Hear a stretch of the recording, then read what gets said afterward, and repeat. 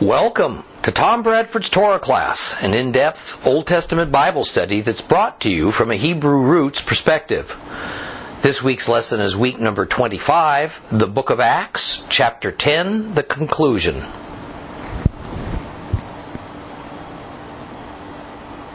We are still in Acts chapter 10. And while we're going to finish it today, the issues that surface from its God-inspired words are most challenging. You ready for it? And it's profoundly important to our faith. I promise you. So we're going to keep hacking away at it to try to extract from these passages both the spiritual truth and the practical applications. Now, Jews well understand the primary issue underlying this chapter. It's the resolution of it that befuddled them. But Gentile Christians have a hard time even discerning the nature of the actual issue. And if we don't understand the issue, we're certainly going to misunderstand the outcome. We finished up at chapter 10, verse 28 last time. And just to refresh our memories, it says this. He, meaning Peter, said to them, "You are well aware that for a man who's a Jew to have a close association with someone who belongs to another people or to come and visit him is something that just isn't done. But God has shown me not to call any person common or unclean." Now, the underlying issue that is being dealt with in Acts chapter 10, excuse me,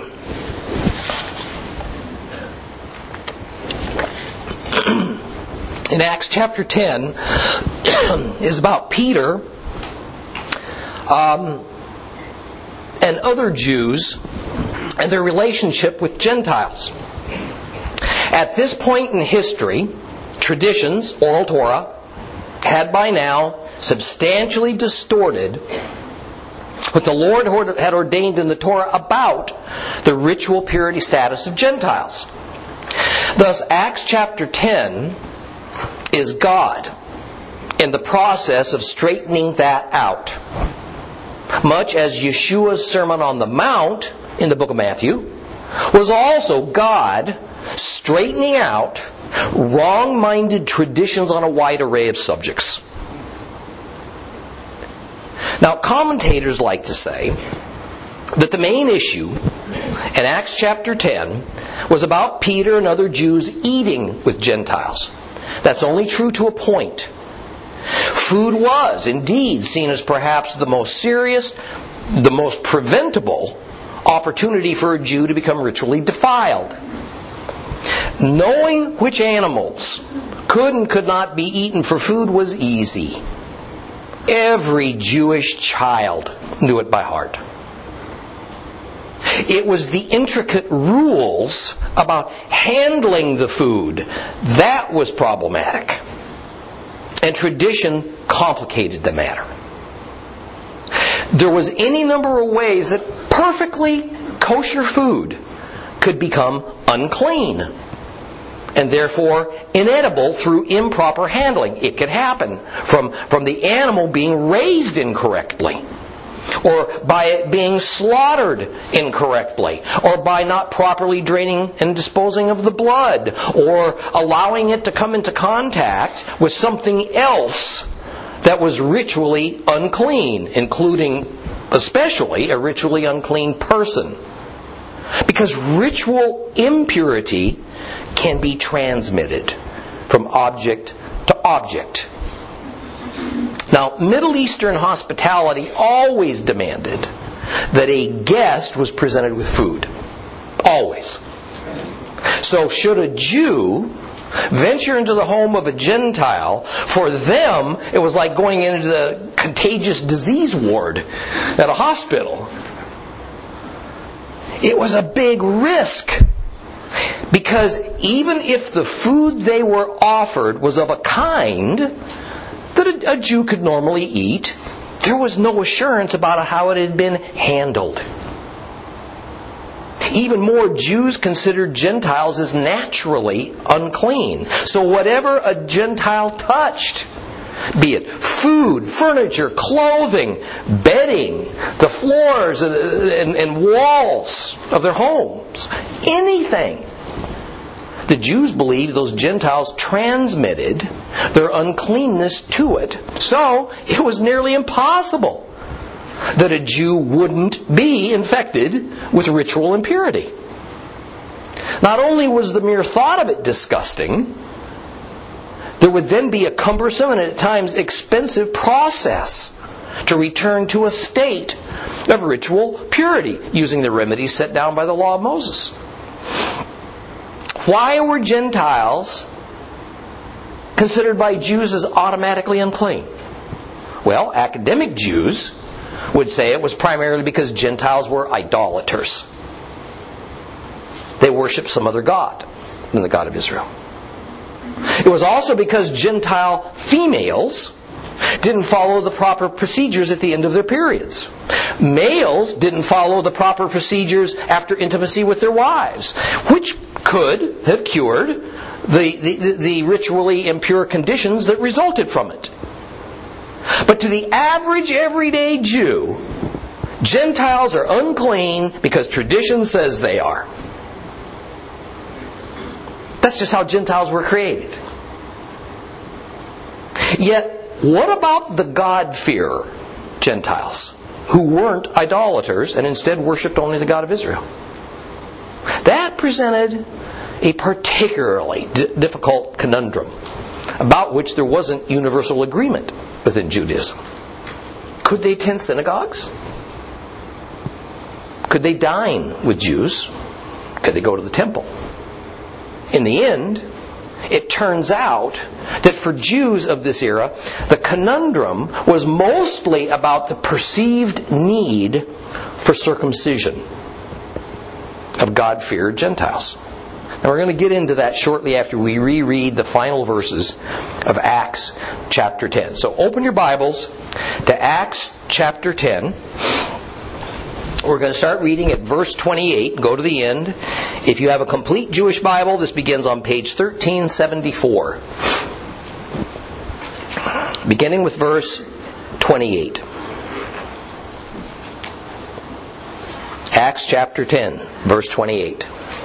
He said to them, "You are well aware that for a man who is a Jew to have close association with someone who belongs to another people or to come and visit him is something that just isn't done.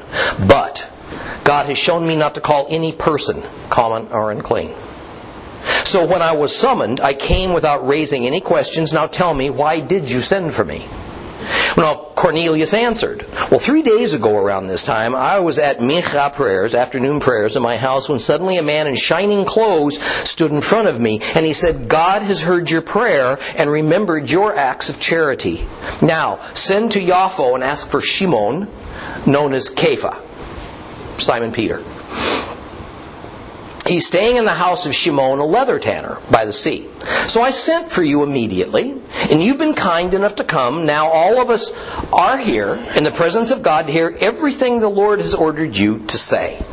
And then Kepha addressed them. "I now understand that God does not play favorites, but that whoever fears Him and does what is right is acceptable to Him, no matter what people he belongs to. Here is the message that he sent to the sons of Israel, announcing Shalom through Yeshua the Messiah, who is Lord of everything. You know what has been going on throughout Judah, starting from the Galilee after the immersion that Yochanan, John, proclaimed.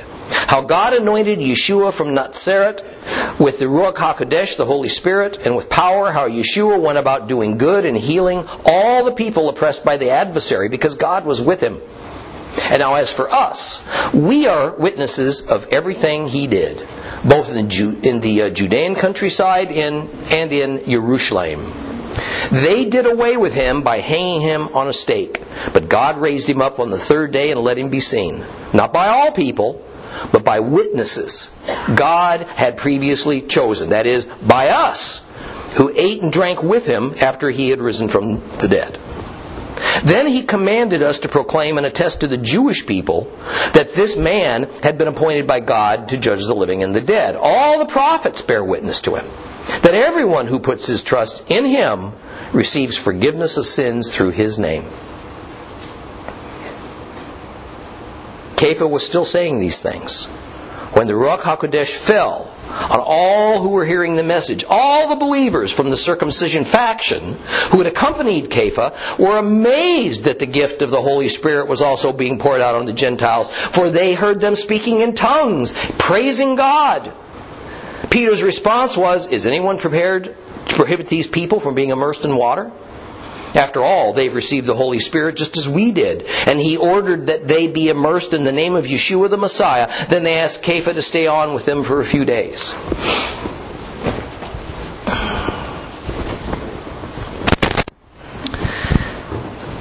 The final few words of verse 28 have Peter saying that God showed him not to call any man common or unclean. How did God show him this? By means of that vision of the creatures inside a sheet that was being lowered down from heaven.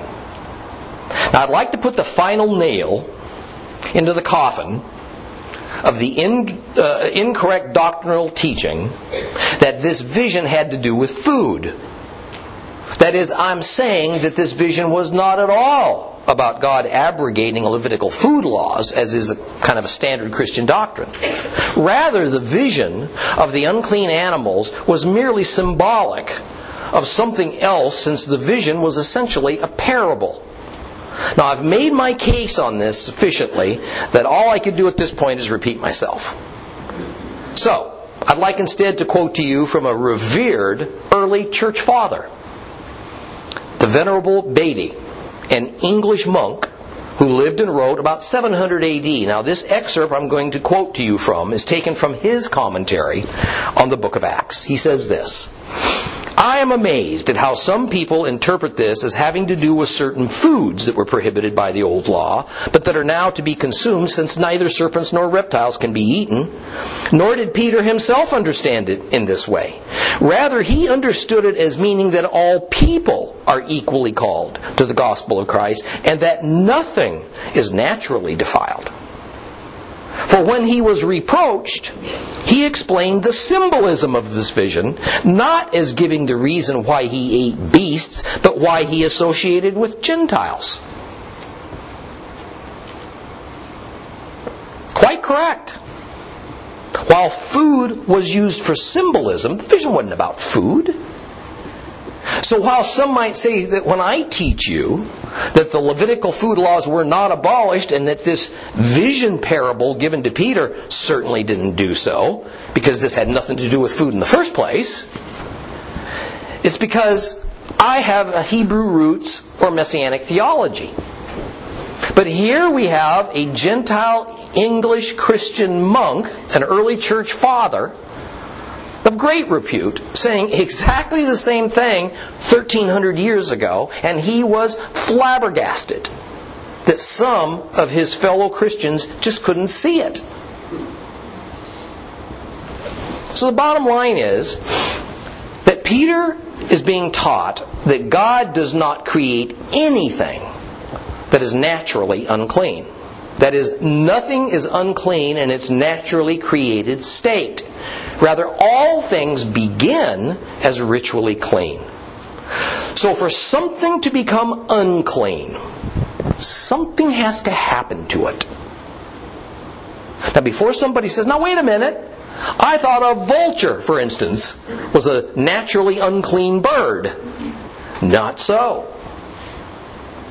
It is merely a bird that the Lord says is not permitted for food, and thus also for religious purposes, such as sacrificing. A vulture is not of itself unclean. Because clean and unclean versus permitted and prohibited are two entirely different matters that the Torah deals with separately. A vulture is not permitted for food, but it's not inherently unclean. Now further, the God principle is Take a good look at this chart that's up here. The God principle is that every created thing is created what is called spiritually common. Common objects and people can remain in that spiritual state of common and clean, or they can be elevated to holy at God's decision. Conversely, objects and people that are common and clean can be degraded to unclean, usually by an act of man. But never can a man elevate the common to the holy. That lies purely within the authority of God. What I just told you is perhaps one of the most important God principles there is. And it is clearly stated in the biblical Torah. That is, this is not a tradition, it's not a custom, it's not speculation, and it's not allegory. See, Paul said essentially the same thing in his own way and in a slightly different context in the book of Romans. In Romans 14:14, we hear Paul say this: I know, that is, I've been persuaded by the Lord Yeshua the Messiah that nothing is unclean in itself. But if a person considers something unclean, then for him it's unclean. Now here Paul admits that, like Peter, he had to be persuaded by the Lord that nothing's unclean of itself. That is, whether it's a person or an object, God does not create anything unclean. See, he had to be convinced, he had to have his mind changed. Because as a highly trained Pharisee, Paul had been taught otherwise. Pharisees, all of Judaism really, believed that Gentiles were essentially born as naturally unclean people. Thus, another important God principle is at play in our story. And it's not just important for Jews. It's also important for believing Gentiles. When something is unclean, it cannot be made holy. First, the unclean has to be restored to a spiritual status of common and clean. Then, from common and clean, God can elevate it to holy. So notice in this passage of Romans that Paul is talking about a person believing that something is unclean. Now, give me your focus, please. If that person believes something is unclean, then to him or her, it's unclean. But here's the kicker. This principle doesn't work the other way around. Paul never says, oh yeah, and vice versa. Whichever way we go, folks, doesn't matter. He never says if you believe that something is ritually clean, but it's unclean, then for you it's clean. He doesn't say that. Look at the words. Yet that's actually, usually, read into this passage. And it's taught as though that's what he said. I hope you see that. See, this passage only deals with unclean things. It does not deal with clean things. You see, while there's no danger to us in considering something unclean, and that we avoid it, even if that object in reality is ritually clean, there is danger in considering something clean, especially when God says the object is unclean, and we partake of it anyway. That's where the problem is. That is precisely what worried the Jews about coming into contact with Gentiles. That was the issue. So the attitude was developed, better safe than sorry.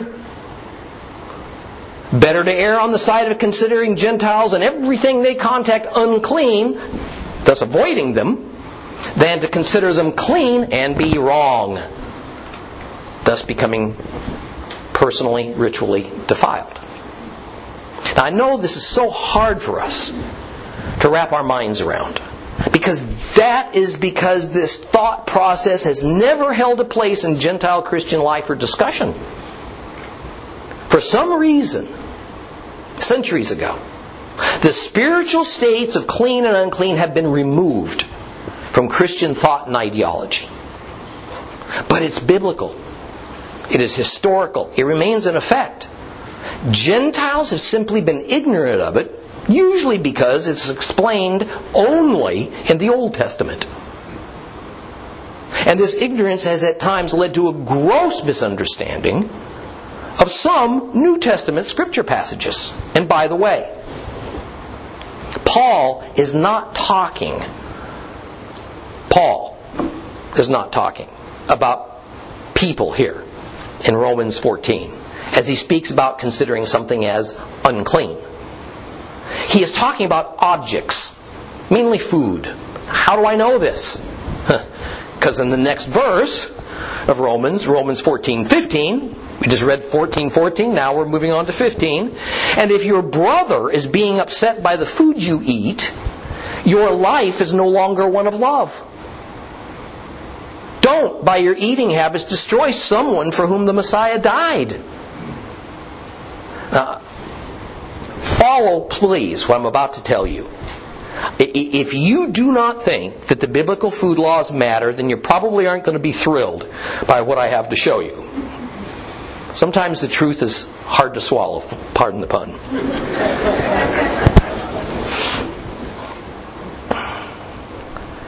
Now notice, because this is usually taught backwards, Paul does not say, if your brother is upset at the food, you avoid. That is, this is not about if your fellow believer is upset because he sees you avoiding foods you think to be unclean. Paul says, if your brother is upset by the food you eat. And remember, in the previous verse, the context is all about considering something unclean. Think about it. Think about this verse for a minute. Would a brother ever become upset by the food you eat if he thinks it's clean? Why would that bother him? Of course not. So clean food is not the context of this verse. Rather, if a fellow believer sees you eating food that is unclean to him or her, even though you don't care about following the biblically kosher food laws, then it's selfish for you to eat food in front of him that to him is unclean. Paul says it's not loving of you because it's upsetting to him. And yet this verse is typically taught exactly the opposite. Exactly the opposite.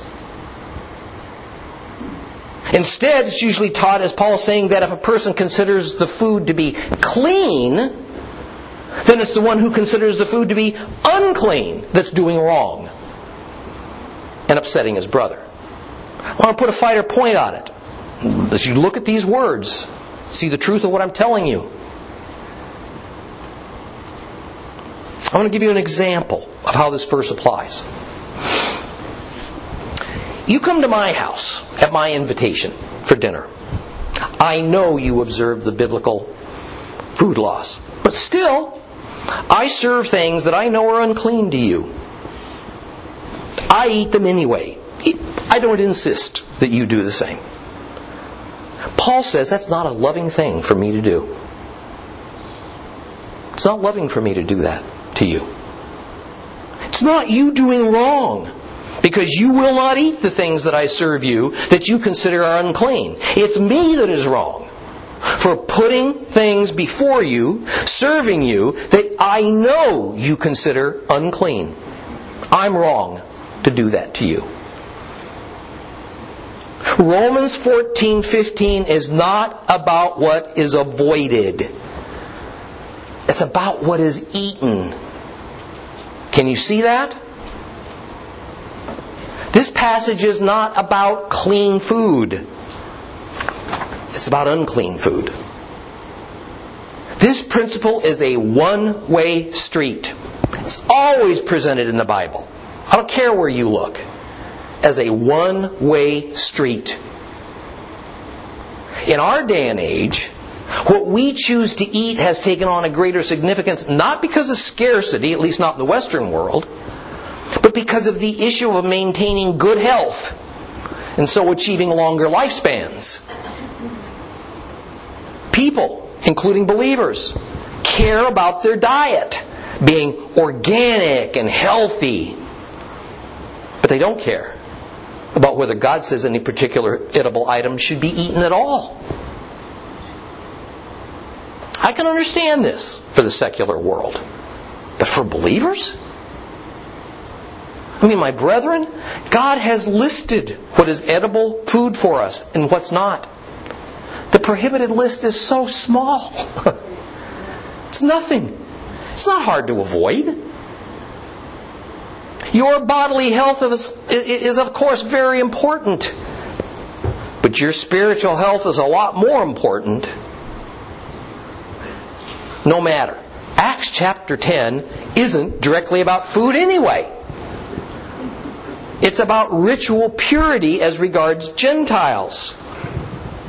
So in verse 29, after Peter now understands that salvation in Christ is for Gentiles too, and that God does not view Gentiles as inherently ritually unclean, Peter asks Cornelius, why has he bid him to come? And Cornelius begins to answer in verse 30. And Cornelius recounts about how he too had a vision. And it occurred at the hour of the traditional afternoon prayers. Traditional for Judaism. And the man in his vision, earlier this man was referred to as an angel, by the way, told him to send for Peter, and also told him where Peter was located. So Cornelius was obedient. He sent for him. He's now gathered friends and family, for surely God has something important to say through Peter. Peter now speaks. And in verse 34, he begins with a humble and a game-changing admission by saying that he now fully understands that God is not partial only to Jews, but rather any man from any nation or people who bows down to him, does what is right, meaning what's right in God's eyes, that person's welcome to him. Peter didn't understand this, except within the last 72 hours of his life, that Gentiles could be saved in Yeshua's name. Just to be clear, God had not changed anything. It is only that Peter had had it wrong all of his life. Gentiles had always had a way to become welcome to God. Christ's atoning death wasn't aimed only at getting Jews into the kingdom. It was aimed at all the people on earth, without exception. Christ's death and resurrection explains how the promise of the Abrahamic covenant that all the peoples of the earth would be blessed through Abraham and his Hebrew descendants, how it would finally come about. At verse 36, Peter makes the assumption that Cornelius is well aware of the ritual purity issues between Jews and Gentiles, and is also somewhat familiar with the story of Yeshua's life, death, and resurrection. And then Peter goes on to summarize just the important events of Messiah's life and mission. But let's not miss the underlying tone here. Peter is making it clear that salvation first came to who? The Jews. Now, Gentiles would hear of this salvation the Jews have, as a result of their Jewish Messiah, from Jewish witnesses to Christ's life and teachings. Peter emphasizes this point in verse 41 when he says, not by all the people, but by witnesses God had previously chosen, that is, by us, who ate and drank with him after he'd risen again from the dead. It was Jews who were the chosen witnesses. In fact, it was a select group of Jews, among which Peter was one. Thus, while Cornelius and other Gentile God-fearers are acceptable to God, Gentiles should keep in mind that God's Word was given to the Jews 1,400 years earlier. the Savior, our Savior, is a Jew. Those who know God's Word and protect it and tell others about it are Jews. And salvation was first given to the Jews. Thus, the Jews hold a place of preeminence and leadership in the faith. It is the Jews who are essentially tasked with preaching and testifying about Yeshua, not Gentiles, at least not in the beginning. Paul would essentially say the same thing to begin Romans chapter 3. In Romans chapter 3, 1 through 4, we read this. Then what advantage has the Jew? What's the value of being circumcised? Much in every way. In the first place, the Jews were entrusted with the very words of God. Now, some of them were unfaithful, so what? Does their faithfulness cancel God's faithfulness? Heaven forbid. God would be true even if everyone were a liar, as the Tanakh says, so that you, God, may be proved right in your words and win the verdict when you're put on trial. But perhaps the most important statement in Peter's talk now to Cornelius and to his household that shows that Peter really gets what God showed him in his vision is a statement in Acts 10:43 that forms the foundation for the congregational body of Christ. He says, all the prophets bear witness to him that everyone who puts his trust in him receives forgiveness of sins through his name. There is the gospel of Messiah Yeshua in a nutshell. There it is. You've got to underline that. It's inclusive. It requires trust in Yeshua. And through this will one's sins be forgiven. I want to say it one more time. While this was a revolutionary concept to Peter, he readily admits that he had it all wrong up to now. And in fact, all the Old Testament prophets bore witness to Christ and what His coming would mean for everyone, not just for the Jewish people. Now, while Peter was still speaking these words, says verse 44, the Ruach HaKodesh, the Holy Spirit, interrupted him. And it fell on everyone who was listening. What this means is simple. Cornelius' Gentile household believed Peter's message. They believed that Yeshua was Messiah, and they accepted that the Messiah of the Jews was also the Messiah for the Gentiles. But now in verse 45 comes the issue that would prove to be one of the most contentious and most misunderstood as regards salvation. The issue of circumcision for Gentile males who turned to Messiah Yeshua. And we're going to talk about that a little bit more in a moment. But first, notice that the circumcised who were present were amazed because the gift of the Holy Spirit fell upon this group of Gentiles. That one of these Gentiles was a Roman army officer? Well, that was even more astounding, since this man was the visible symbol of Rome's oppression upon God's people. Further, these Gentiles began speaking in tongues, praising God in ways that no one who didn't know Him intimately could possibly do.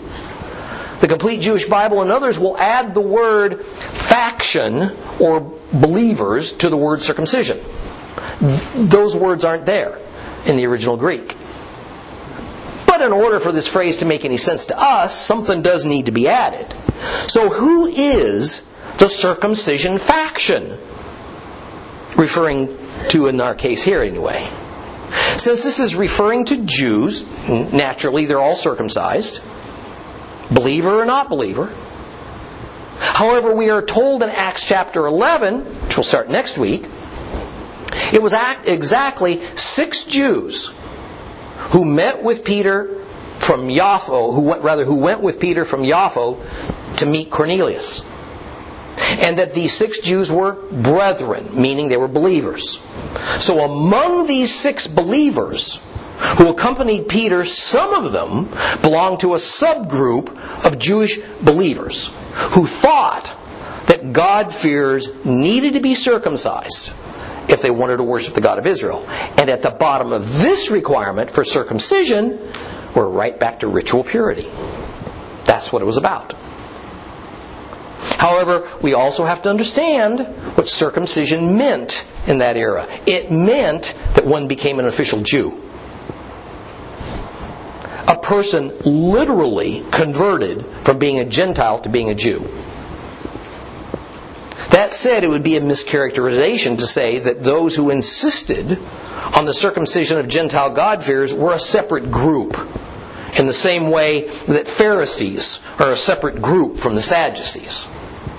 Rather, they were members of the way, but they held to a personal conviction that Gentile God-fearers should be converted to Jews.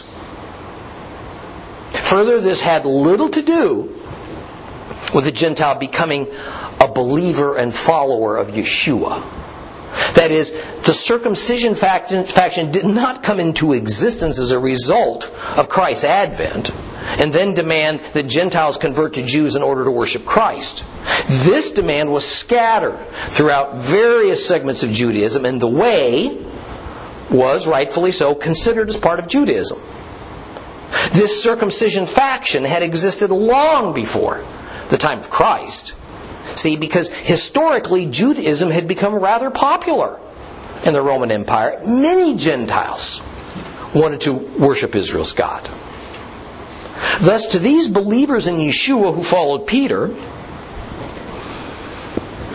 to go to Cornelius' house and meet him, the advent of Christ didn't change anything as far as their perceived need for a Gentile to convert to Judaism by means of being circumcised.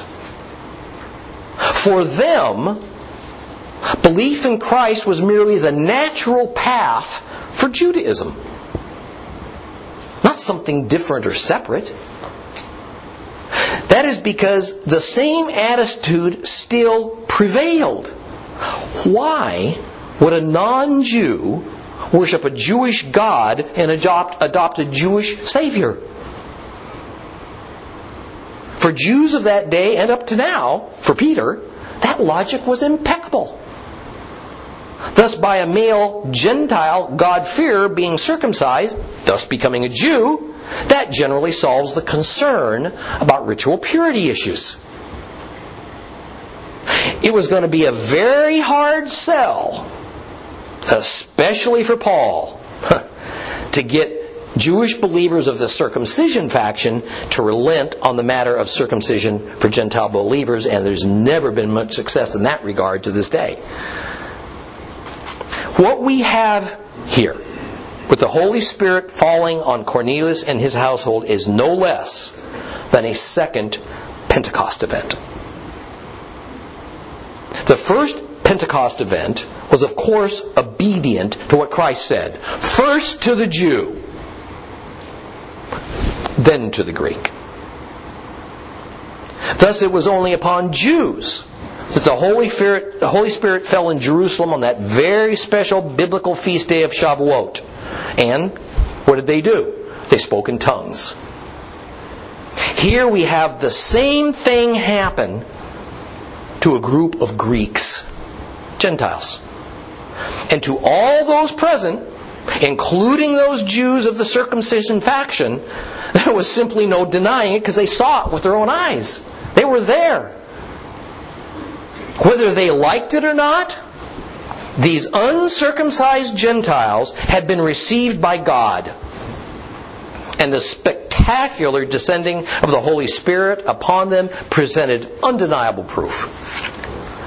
Peter's response was to ask now, is there anything to prohibit these from being immersed? It reminds one of the Ethiopian eunuch who asked Philip if there was anything that should prevent him from being baptized. So it is not, you see, that Cornelius was the first Gentile to be baptized. or even to receive the Holy Spirit. It is that Peter, who is the head of the body of believers now at this time, he now realizes that this handful of cases of Gentiles coming to belief and being baptized would no longer be unique. Rather, it would become the norm. Interestingly, we hear of no protest from the circumcision faction. We hear of no demand or expectation that Cornelius and his household would be circumcised. But, as with so many long-held traditions and beliefs, no matter how misguided, they don't easily change or die. Thus, circumcision of Gentile believers is going to become and remain a troubling issue within the way for the remainder of the New Testament. It seems to have been left to Paul to do more than merely declare that circumcision of Gentiles was not needed to be accepted Christ worshippers. He would have to explain the theology behind it. And once again, let me point out that for Jews of this era, circumcision was not merely an issue of following a traditional ritual. Rather, circumcision meant one thing and one thing only. One was becoming a Jew. That's what it meant. And with circumcision, one did not become a Jew symbolically. It wasn't a means to show sympathy or solidarity with the Jewish people. One literally became a national Jewish citizen and would no longer identify as a Gentile. Now, Paul dealt with this matter of circumcision of Gentiles from the most important aspect, the spiritual aspect. And he did that in Romans chapter 2. So I want to close today with what he said about it. In Romans 2:13 through 29, Paul says this: "For it is not merely the hearers of Torah whom God considers righteous, rather it's the doers of what Torah says who will be made righteous in God's sight. For whenever Gentiles who have no Torah do naturally what the Torah requires, then these, even though they don't have the Torah, are for themselves Torah. For their lives show that the conduct the Torah dictates is written in their hearts.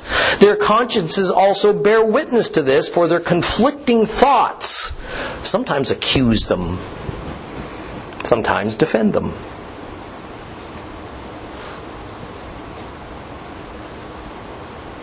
Defends them on a day when God passes judgment on people's inmost secrets. According to the good news as I proclaim it, He does this through Messiah Yeshua. But if you call yourself a Jew and you rest on the Torah and you boast about God and you know His will and you give your approval to what is right because you've been instructed from the Torah, and if you've been persuaded yourself that you are a guide to the blind, you are a light in the darkness, an instructor for the spiritually unaware, a teacher of children, since in the Torah you have the embodiment of knowledge and truth, then you who teach others, don't you teach yourself? Preaching, "Thou shalt not steal." Do you steal? Saying, "Thou shalt not commit adultery." Do you commit adultery? Detesting idols. Do you commit idolatrous acts? You who take such pride in Torah, do you by disobeying the Torah dishonor God? As it says in the Tanakh, it's because of you that God's name is blasphemed by the Gentiles. Because circumcision is indeed of value if you do what the Torah says. But if you're a transgressor of Torah, your circumcision has become uncircumcision. Therefore, if an uncircumcised man, a Gentile, keeps the righteous requirements of the Torah, won't his uncircumcision be counted as circumcision? Indeed, the man who is physically uncircumcised, but he obeys the Torah. He will stand as a judgment on you who have had a Brit Milah, that's a circumcision ceremony, and you have Torah written out, but you violate it.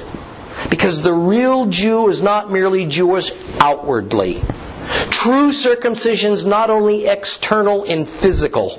On the contrary, the real Jew is one inwardly. And true circumcision is of the heart. Spiritual, not literal. So that his praise comes not from other people, but from God. That's a mouthful, isn't it? What did we just hear Paul say?